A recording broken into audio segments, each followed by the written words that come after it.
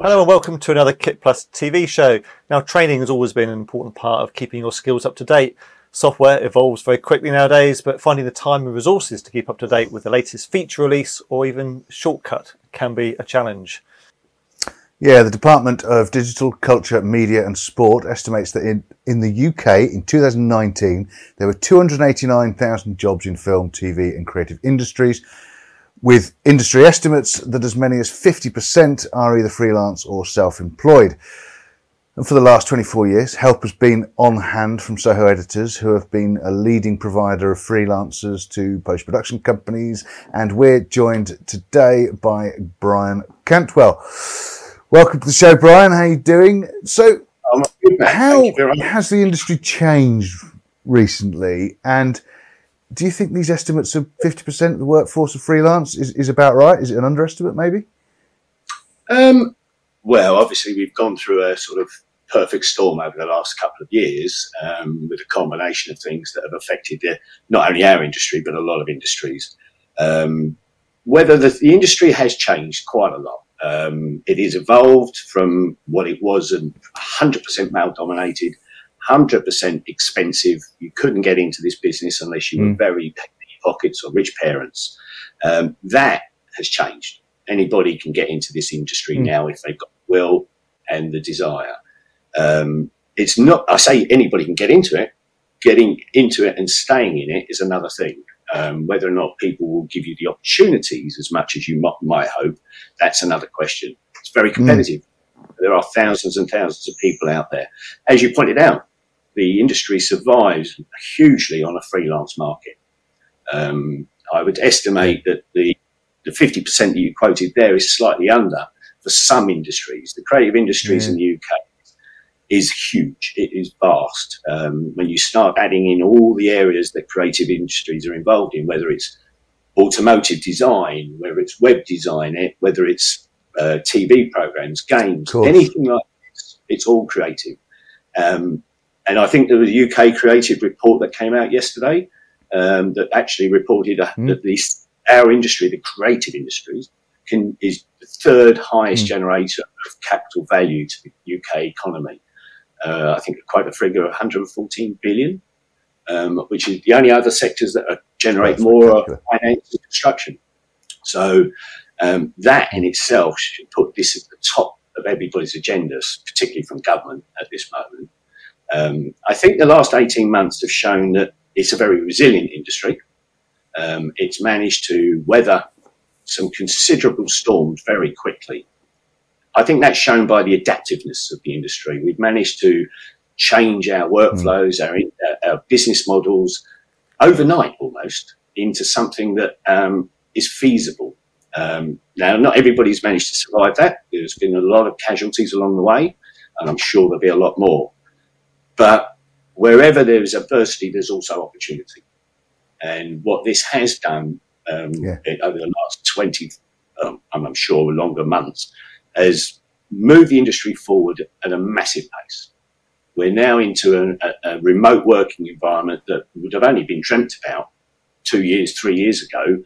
People thinking it's 5-10 years away. Well, it happened in 18 months.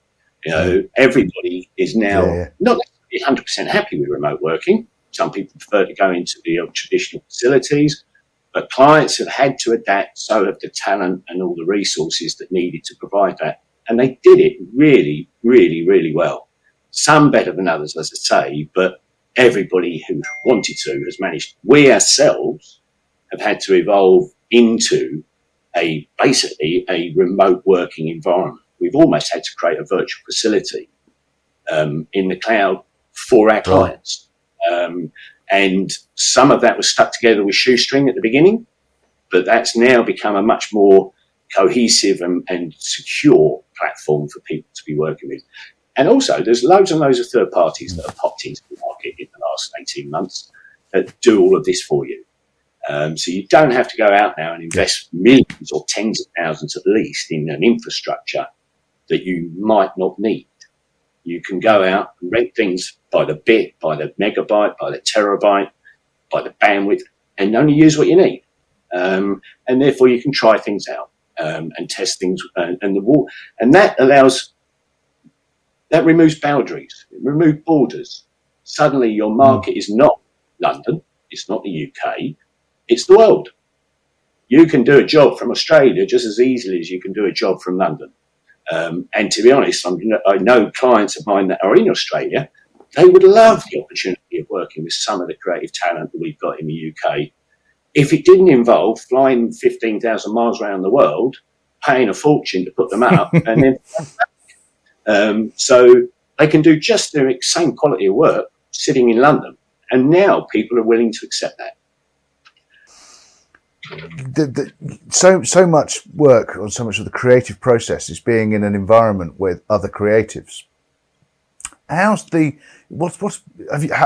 you seen any effects on people's, whether it be well-being or lack of creativity, or just lack of being with other people in that environment? Being in the post-production facility was a community, wasn't it? Has it had any effect on people's well-being, so to speak? Yeah. I think it's going to affect different people in different ways, clearly. And I think some people have loved the fact that they've got the freedom to work when they want without having to worry about, the client's going to come in and sit next to me for 4 hours, boring me. Don't get me on with a job and whatever. And to be honest, it is quite an isolating job. A lot of the time you're sitting in an edit suite, or you're sitting in a grading suite, sitting in an audio suite, with maybe a director or a producer, all on your own anyway. You might get the odd runner come in. Maybe they were isolated, but ultimately you're in there on your own. And whether you're doing that in your living room or doing it in a studio, I think what's happened is the improved communication in the reviewing process. So now, again, the parties have stepped in. There's plenty of people out there that are offering services where you can control and review and discuss live what's going on any desktop or editing or graphic solution, and record all that. And I even know some of the people that we work with have got very creative in setting up their studios to try and put cameras behind and simulate that there's actually a director behind me. And then on the screen, you can see the director behind them talking to them as if they're in the same room. So people have been very creative. I think it has. Already we are seeing a slight return. I know this month alone, our activity in the agency is 25-30% returning to facility land, whereas last month it was 0. Right.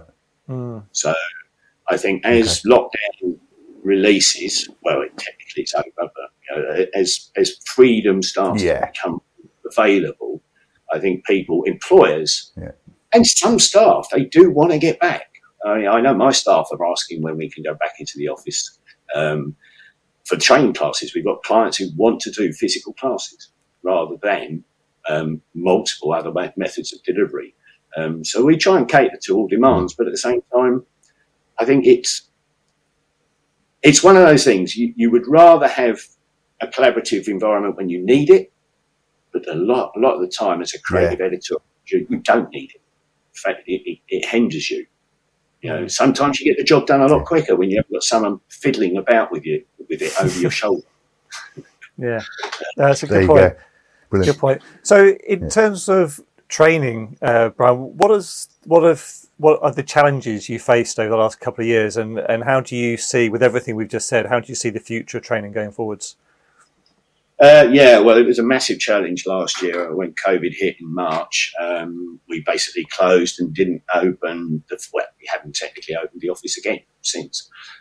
So we were fortunate at the time. We'd already created a live online platform to deliver, and we trialled it for about a year with different courses in different regions just to see how it affected, get the timing right, delivery. So we effectively accelerate that program very, very quickly and managed to convert 40 of our courses, all of our 44 courses, into an online delivery platform. So what it's actually done is, again, when I mentioned sometimes through adversity opportunity, and this is sort of forced opportunity. So we converted all our courses to live online platform programs so that can be delivered over the same time frame as a physical class, and they're duplications of the physical class. We're not cutting anything out because it's live. We're not doing anything any different. The only difference is You're not actually sitting in the physical room. Everything else is the same. And then I thought, of course, there's a demand for people that have always wanted to do classroom training. Live online classes is a new thing. It's not really been forged ahead. It is growing, and it's trusted. And our general feedback is that everybody thinks it's great because, there's a lot less cost involved in doing a live course than there is a physical course, and a lot less risk at the moment. So, and then there's others that just want to learn at their own pace. And those people, we previously didn't really cater to that market because, as far as we were concerned, our market was the classroom professional who wants to learn how to be the best grader or the best graphics artist. And the best way to do that was in a classroom. That's changed. So now we've got 25 tutorials, pro tutorial series that we've created from the classroom courses. So again, you do a Premiere Pro 101 tutorial series, pro series. It's the same as if you have done a 3-day classroom. The only difference being you don't have a trainer to interact with. But all the media, all the course content, everything is exactly the same. So from our perspective, we've now got 3 different ways of delivery, whereas we only have one. That won't change. That's going to expand. We've already had inquiries from abroad for people who want to replicate what we've done over in London, in the UK, because we've been reasonably successful at it, and we had a bit of a head start. So we've been researching, and all our clients as well, we've been researching best techniques for remote working, the best environments, the most sturdy, most reliable environments. And it's about scale and it's about expectation. Some clients are going to want 100% security, 100% reliability, 100% of everything, and they're willing to pay for it. At that level, you've got all sorts of choices that you can put together. But some people just want to do it through, Google Storage or, Dropbox and things like that. So there's very cheap solutions. And I think that's something, again, that remote working has done, is made access to work a lot easier, potentially, because it's remote. And because you're not outlaying costs like travelling and doing all the sort of normal associated expenses of going to work, you can be a little bit more cost competitive. And technically, so can facilities and production houses. If they adopt the virtual model, then they scale up or scale down when they need the work. They don't have an overhead that they have to bear regardless of whether there's any activity. And it gives them a cost advantage. And I know 2 or 3 of my facility clients have actually either closed the physical facilities and gone 100% virtual, or are in the process of going 50-50. So I think that's here to stay. Yeah, now, one of the things that jumps at me with everything we've just said, all rolled into one, most of this comes with a cost. Now, to help with accessibility, people get, are there any free resources on offer that can help people get started?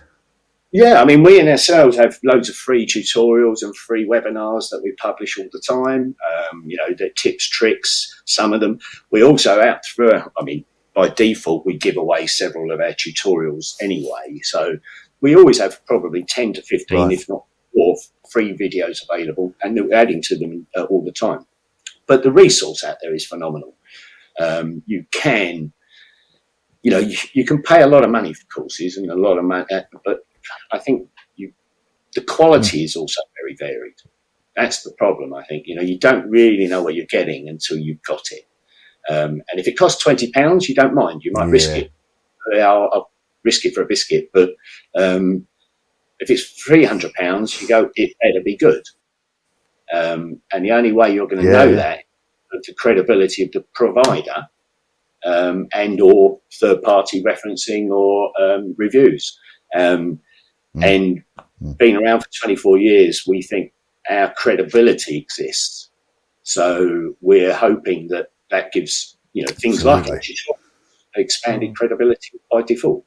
You can obviously the obvious routes to free stuff is YouTube and things like that, but that's where the quality can vary massively. And what you're seeing is what someone thinks is the right thing to do. not necessarily what the right thing to do is. So you can learn some very bad techniques by following YouTubers and people. But then at the same time, if you want to replace a thermostat in your oven, it's a very handy tool. Yeah. And as you say, I mean, it's not just the financial investment in the course, it's that person's time as well, which has a value, isn't it? And they want to make sure that time is directed in the best possible way. Yeah, time is money, whether it's your money, your time, or the client's time. And if you've got time, you have to choose what you devote it to. Yeah. If you're professional and you want to be improving and constantly improving, then training is something you should be factoring in, and not an afterthought. Nothing stays the same for very long. You might be the best Premiere Pro editor in the world, but if you don't keep current with the versions and the updates and the workflows that improve, then you'll soon start to fall behind your competition. And that's when, sometimes the older generation gets stuck into a workflow and they don't see any other way of doing it. It's always worked for them. Why do they change? Yeah, that's me, Brian. That's me. Until yesterday, actually, and I have to thank you. An email dropped into my inbox, and just picking up on Matt's bit about the free resources, and it was free video tutorials. So I just did a simple click. 50 minutes later, I'm now an expert on Wolf Cut. Know a few other things I didn't know I needed to know on Premiere Pro. So there you go. It does help. Thanks to Soho Editors. Yeah. Thank you very much, Brian. Thanks for joining us. And yeah, you can check out everything you need to know on the resources and the courses that Soho Editors offer at sohoeditors.com. Thanks also to Media Proxy for their support of Kit Plus TV, and we'll see you next time.